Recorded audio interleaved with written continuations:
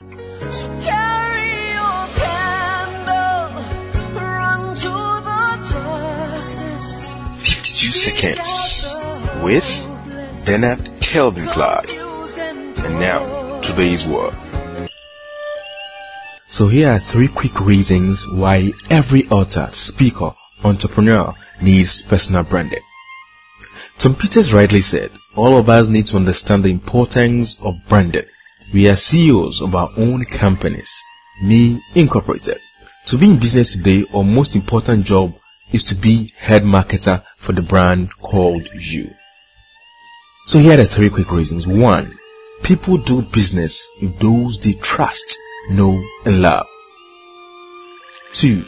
Your brand proves your authority.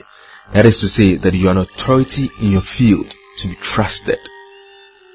3. Your personal brand becomes your business marketing channel to reach out to your market, to reach out to your fans, your tribe, and what have you.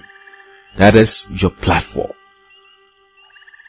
It is important to build a personal brand because it is the only thing you're going to have. Your reputation online and in the new business world is pretty much the game. So you've got to be a good person. You can't hide anything. Importantly, you've got to be out there at some level. Vaynerchuk, author of Crush It. So here are the 3 quick reasons why everyone needs personal branding. The best is yours.